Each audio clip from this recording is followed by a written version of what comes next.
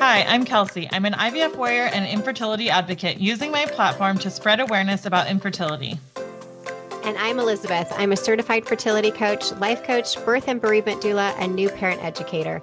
I'm here to support and serve the tribe throughout their journey from conception to bringing your baby home and everything along the way. Welcome to the Pretty Little Tribe podcast, where we talk about the dreams and dilemmas of life, fertility, parenthood, and everything in between. We hope you enjoy this episode. Please make sure to subscribe, rate, and review.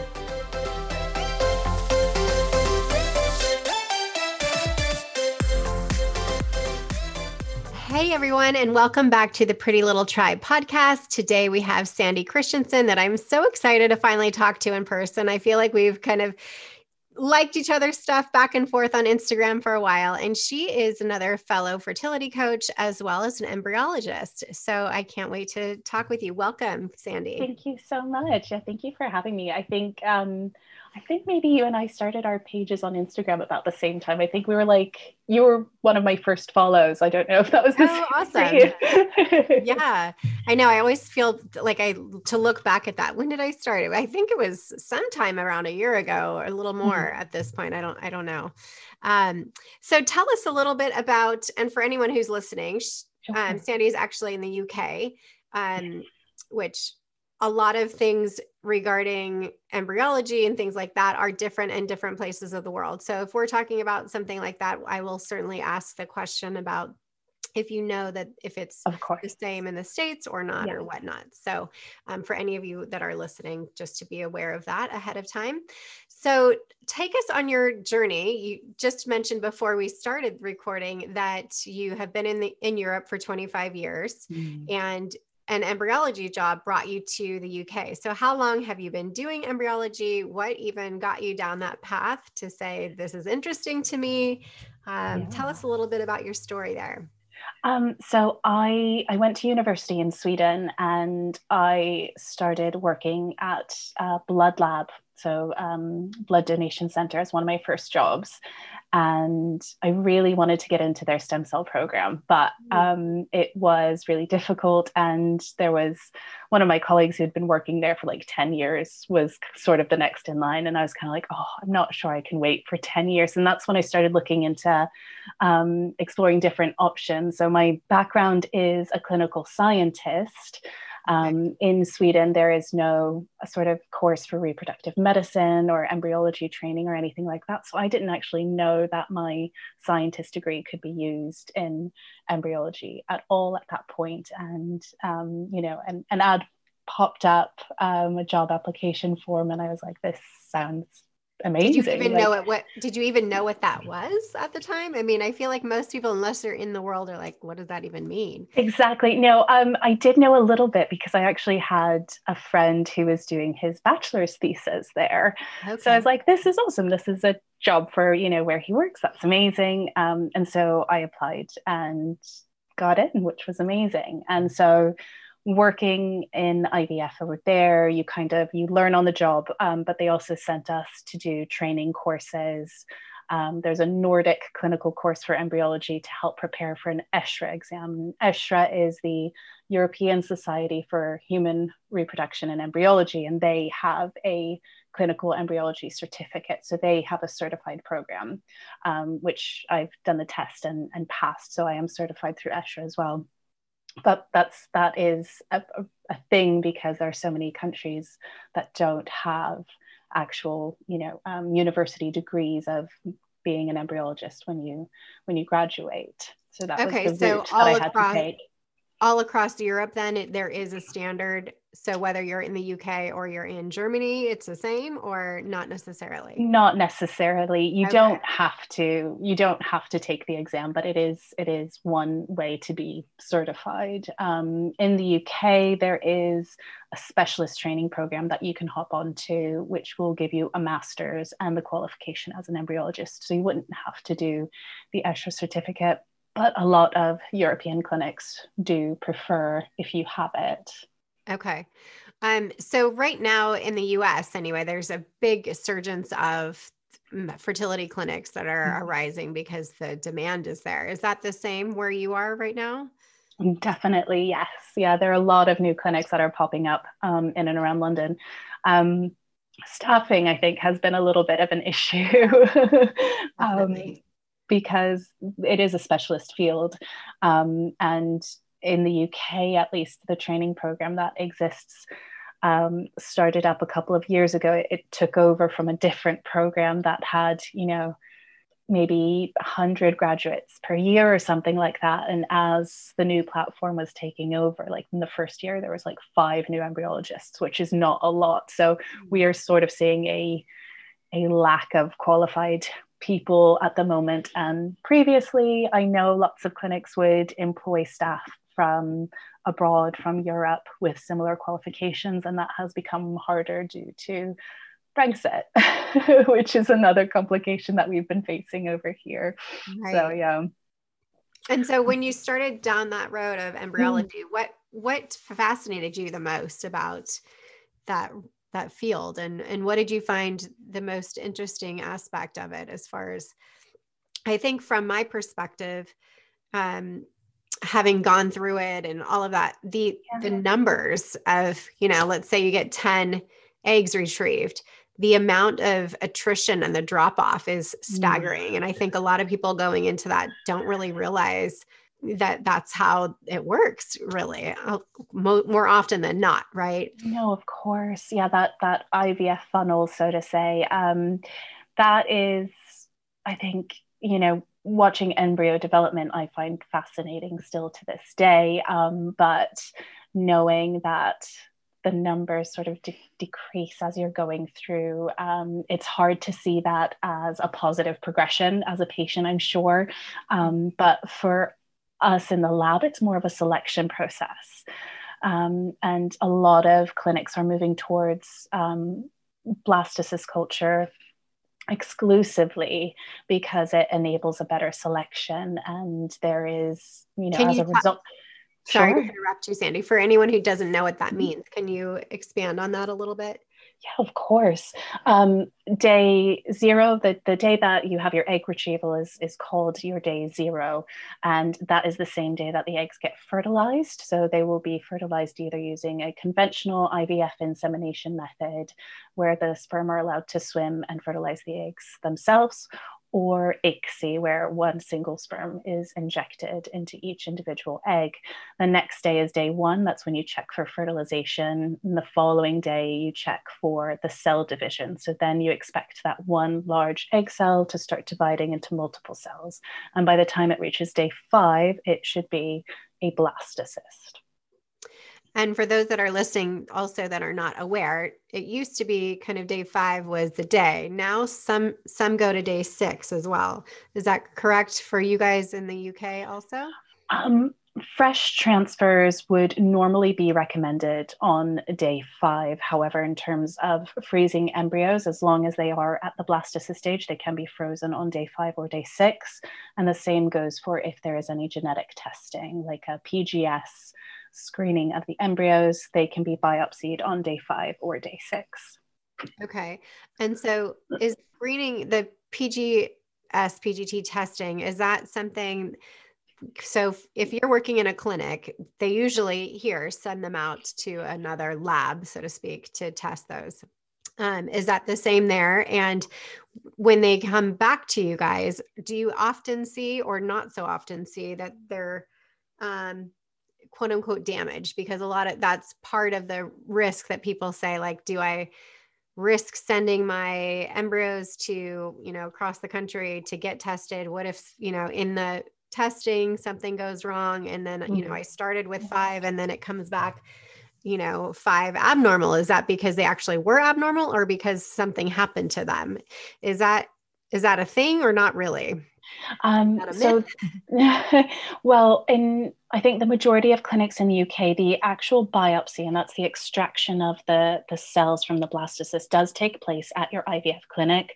And then the blastocysts are frozen and stored safely in your clinic. It's the cells that have been extracted that get sent to the testing laboratory. So that extraction process, the biopsy, will take place in the clinic again, at least here in the UK. And we would document if we think that there has been any damage to the embryos during the process. And that is something that we could tell quite clearly if there was any like strong detrimental damage. And that's just one of the steps. Another part that can cause more damage is if these cells have been split in the process and you then subject them to a freezing, which they need to be cryopreserved and stored until the results come back. Then in the cryoprotection media, it can happen that they get more damage, and also in the freezing itself by being plunged into liquid nitrogen, some of those cells that have been damaged could be damaged further. Usually that wouldn't affect the entire embryo, it wouldn't affect the entire blastocyst, but just the area surrounding the section where the cells have been removed. So depending on how many cells have been removed, how many have been extracted, and how large an area has been possibly damaged will then determine the likelihood of survival and after freezing and thawing, and the chances of implantation afterwards should the results come back normal. So when they extract cells, you mentioned depending on the number of cells, is it a different number each time, or is there an exact amount they're trying to get? How does that work? There is an amount that we try to get, but there are hundreds of cells in a blastocyst. You try to get somewhere between 3 to 5 if there are very many cells. If there are fewer cells, you try to get 1 or 2. The risk in doing that is that they are very, very small and they're very hard to see under a microscope. And that is the risk of, possibly not moving the cells properly, maybe losing the cells in the process and getting the results back, and you have an embryo that says no result, and that's because there wasn't enough DNA in there to amplify, for example. So you want to try to get 3 to 5 cells out of the blastocyst for testing, and any sort of damage that could happen to those cells would not have an impact on the DNA in them. So the procedure itself would not affect if the embryo is normal, genetically normal, or genetically abnormal. Got it. Okay. And then let's talk about egg freezing real quick. So sure. Are you able to see when the eggs are retrieved?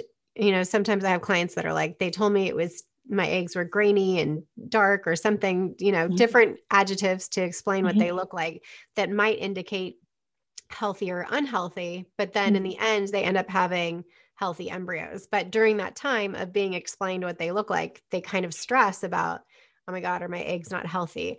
Are you able to tell just visually from a retrieval if they are healthy or not healthy? Like, are they sometimes very obvious that they're unhealthy and then other times not so obvious, I guess is the question? Sure. There are certain structures in the egg that can be visualized under a microscope that would lead us to come to a conclusion that they're either very healthy or possibly not very healthy.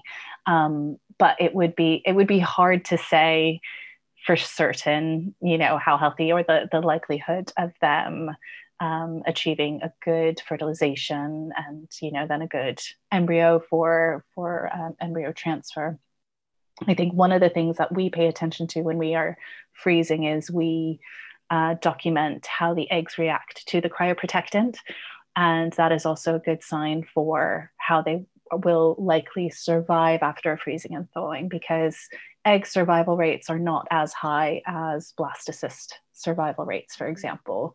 You want as many to survive as possible, of course, because you want as many of your eggs. Everything. It's precious material, and you want as many as possible to survive, so that you then have as many as possible that get fertilized and progress on to healthy embryos. So that's what we really look for, is just to make sure that they are responding well to the cryoprotectant. Okay, because I know a lot of people always get the kind of blanket the blanket answer, like, oh, it's because the egg quality wasn't good, or so then they internalize that of there's something wrong with me, my eggs aren't good, I'm not going to ever be able to get good eggs. Do you see that? I say the egg wave is kind of how I refer to it, is like maybe at one point their eggs aren't so good, but then you see another patient, a few months down the line, and they are able to produce a better quality egg. Definitely. I mean, unfortunately, a little bit of IVF is, and I know this is horrible to say, but a little bit is trial and error, especially for people who've been trying to conceive for a very long time and, get into their first round of IVF. You don't know how they're going to respond to the hormone stimulation. You don't know how they're going to respond to the meds. You don't know how many eggs, not really. There's no guarantee for how many eggs that are collected and how they fertilize and how they progress. And that first cycle can often be used as a diagnostic tool. Mm-hmm. And so sometimes after a first cycle where we've seen either the quality of eggs are, not as good as we would like to see, and sometimes we don't know that until they have been fertilized, and it's the early embryo progression that does not meet the sort of benchmarks of what we would like to see. And then, we analyze that cycle, we go through pictures of embryos if they're available, and talk about what we can do better in a future cycle. And, a lot of clinics that I've worked in have tried to look at, the entire fertility picture, the whole sort of approach, and, go back to the drawing board. Should our patient be on supplements for a few months to help? Like, what kind of things can she be doing in her diet or lifestyle to help, et cetera, and then come back in a few months' time. And yes, there are definitely cases where we have seen that second cycle has a lot better results than the first one. But given that a lot of effort goes into sort of adjusting lots of different things, there's no way of telling which one was the thing that worked, or if it was all of them. It's just, it is a bit of a puzzle, and we just all try very hard to put the pieces together. Yeah.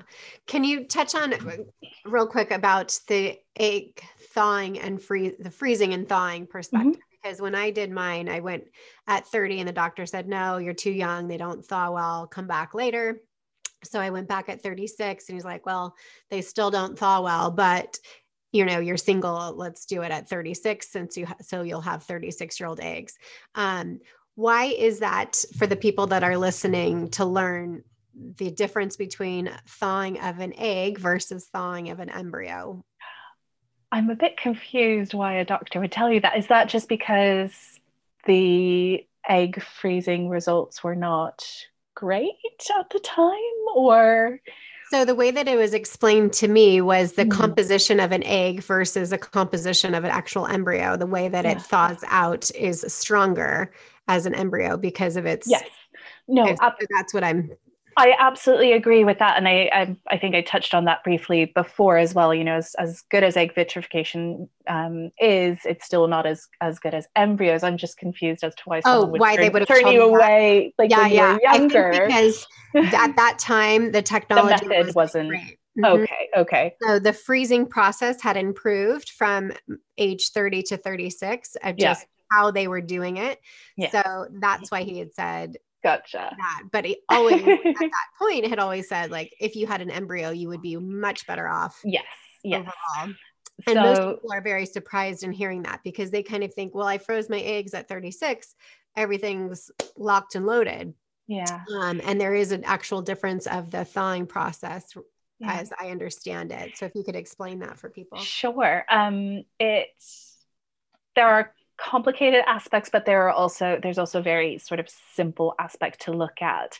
And that is, your egg is one very large cell, and the blastocyst is hundreds of small cells. Now, each cell, whether it's the egg or the blastocyst, has to replace the liquid on the inside with a cryoprotectant, which is the media that we place it in to protect them from the really, really cold liquid nitrogen, which is, minus 196 degrees Celsius. So that's almost like a form of osmosis. It like exchanges through, and you can visualize it a little bit under a microscope. As soon as you move your egg from your culture dish into this media, it kind of shrinks and then it re-expands. So then that exchange has happened. But that's one whole cell.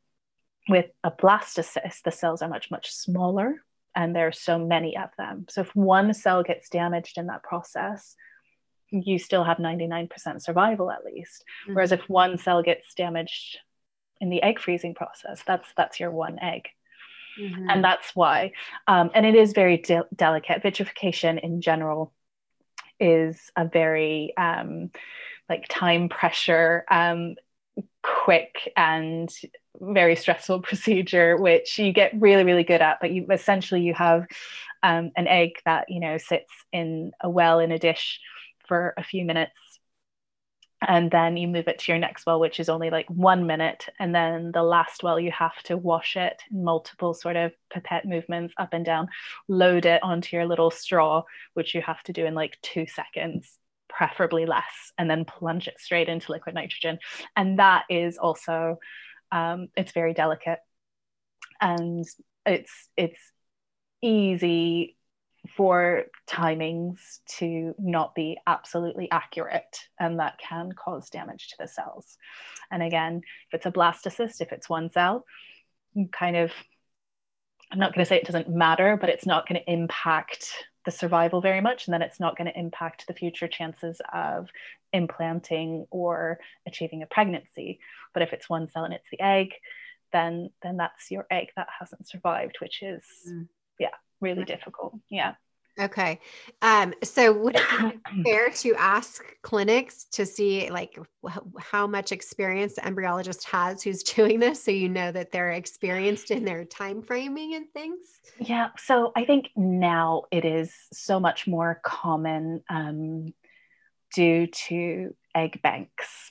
So the benefit that sort of what we call social egg freezing has had is that we have egg donation services. Some people use a fresh donor where the cycles are synchronized. The donor has the eggs collected, which are then fertilized with the intended parent's partner sperm. And then the embryos are cultured and transferred into the couple who wants the donated eggs. But a couple of years ago, someone had this amazing idea, you know, if the cycles didn't synchronize properly or something happened along the way, we still have this donor who is ready to donate, but no one to match it with. Let's freeze the eggs. Mm-hmm. And so people started egg banking in the same way that you have sperm banks. And we got really good at egg freezing and warming. So like over the last couple of years, the egg freezing and thawing has become very, very skilled and very, very good. And now we actually have good results because, you know, with those eggs, they get snapped up by recipients who want donor eggs quite quickly. And we know how they fertilize. We know if they generate pregnancies. Mm-hmm. Whereas people who possibly froze their eggs 10 years ago, they might not have come back for their eggs yet. You know, right. And so we don't have results if they generate pregnancies yet. Right. As far as patients that are there, I have a few clients that in their whole process of going through IVF, they have been able to text with their embryologists and talk to them on the phone throughout the days of how things are going and looking and whatnot. Is that common practice for you guys over there? Is that uncommon? Like, what's the involvement that you have with the patients as they're going through the process?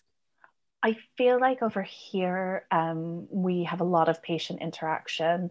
I think if clinics are associated with hospitals, there are certain regulations which would not enable texting. But at one of the private clinics that I worked in London, we would phone patients every day of the embryo development and let them know what was going on. Got it. Okay. And so you are also a fertility coach. And how did you transition from, or are you maybe doing both? How did that all come about? Yeah, I had resigned from my full-time position in London, and I do try to occasionally go in and locum at clinics to kind of keep up my skills and, you know, to make sure that I'm up to date on all new things, IVF, new methods, new tech and things like that.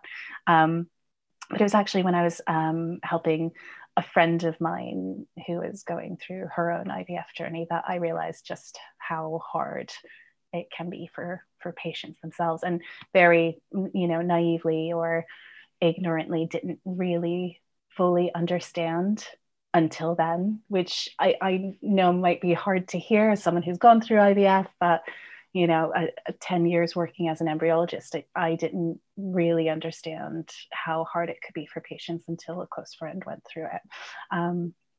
So the sort of the thought of behind me becoming a fertility coach was to try to help bridge that gap in support, really, to help people who are going through their journey and need that extra bit of help or support that they're not getting from their clinic. And obviously with my background, it is very science based and scientific related, and, you know, explaining what's going on in the lab when they might not know. Yeah, that's amazing. I think it's everybody's view or perception of the journey is so different, right? From the financial person at the clinic to the embryologist at the clinic to the people that take the blood every day at the clinic and as amazing as the clinics that I had gone to were and the staff was, it was once you walked out the door, you didn't feel that support of, wait, I forgot to ask that question, or, you know, I'm in tears because of one thing or the other, you know, it seemed to be. And I don't know about you, but it seemed like it was such a void of support in that realm of fertility when it really, truly is, in my opinion, the biggest journey of your life, right? I mean, you can buy a house, but you'll sell that house. You're trying to have this family that you will have for the rest of your life.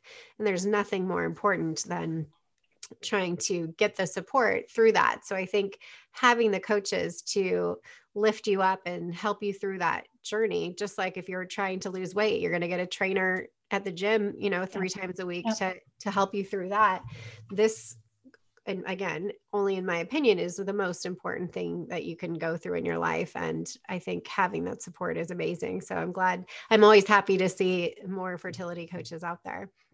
Definitely. And I think, you know, one of the things that I'm trying to do as well, you know, not only to support the community and to support people going through their fertility journeys, but is to also help raise awareness. And that's not just with people who haven't gone through infertility themselves, but to also help raise awareness with the healthcare professionals who don't understand it the same way. So I've found myself recently in this sort of unique position where I have a really good understanding of both worlds. And I'm trying to help like relay that information back, whether it's, you know, comments that haven't been very helpful or just in general things that can be done to help support patients a little bit better. I submitted an abstract to ESHA, which got accepted, and it is on the basis of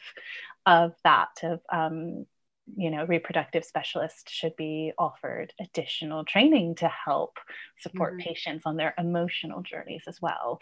And, you know, if that's not something that is readily offered or available, then the clinics themselves should be offering a type of counseling, coaching, therapy service that is included, not an add-on that you have to pay like an extra, you know, couple of $100 or, you know, whatever it might be for. It should be available to them. Right. Because I understand, you know, they're not qualified in that, right? So as I'm sitting there crying to them, taking my blood, she's not qualified to talk to me about my emotions going through it, right? Of like why my HCG isn't going down or, you know, whatever. So I understand that perspective as well. But in hindsight, you know, it turns out that the clinics I was going to, they did have resources, but they weren't openly talking about the fact that they were available. And that was another thing to me that is strange, is just, you know, being able to promote that so that people know it is. And I think now that we are on Instagram and other areas, people know that it's a thing now, but it really is a matter of educating the public to see what is a fertility coach and what does that mean to my life and how does that get me to my end goal faster and all of those things, because it is such an important path to be on with somebody to hold your hand through it, essentially. Of course. And I think, you know, there's there's a lot that we could hope for clinics to be doing. And I think definitely additional training in, how to break bad news to patients, because that's something that we all had to do. And no one gave us any formal training of how to talk to patients when it was something negative. But then also to have a service that is like a part of your package, or at least being highlighted as, this is something we have. Some people choose not to do it, but this is here, and at least highlight that service of support actually exists and can help you on your journey, definitely. Yes. And for anybody who's kind of starting this path, I highly recommend you to follow Sandy's Instagram, because it is so informative and can teach you so much because it really is like a new language of learning what's happening and how the process works and everything. So how can people? Thank you. Yeah, no, I'm on Instagram as Sandy Christensen _ and I make drawings which I turn into reels to help illustrate some of the laboratory processes, among lots of other things that I post, just to try to help people in the community. Yes. And again, follow her, because there's a lot of great information. And I'm sure if you have any questions, DM her. I'm sure you're happy to help people through that. I do. My DM box is always open. And is there any other advice that you would give to somebody who's starting this path or already on this path? Oh gosh. I'm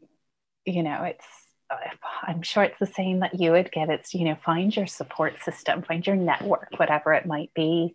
There are people who like complementary therapies to help deal with the stress or management of treatment, or even trying to conceive without treatment.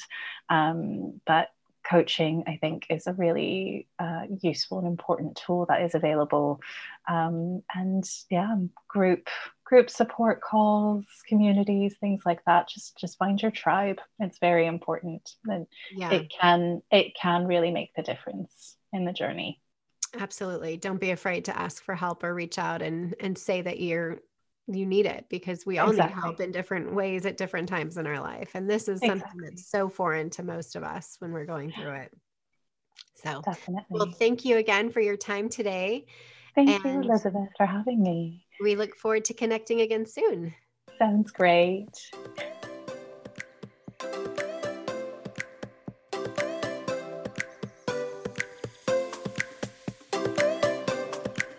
Thanks for listening to the Pretty Little Tribe podcast. You can find us on Instagram at Pretty Little Tribe. And if you related to this episode, take a screenshot and hashtag Pretty Little Tribe, because we want to see those in our DMs, so then we can share them in our story too and give you some love back. Of course, if you have a topic idea or want to be on the podcast, email us at prettylittletribe@gmail.com. Please don't forget to subscribe, rate, and review. Thanks again for joining your tribe today, and we will see you next time.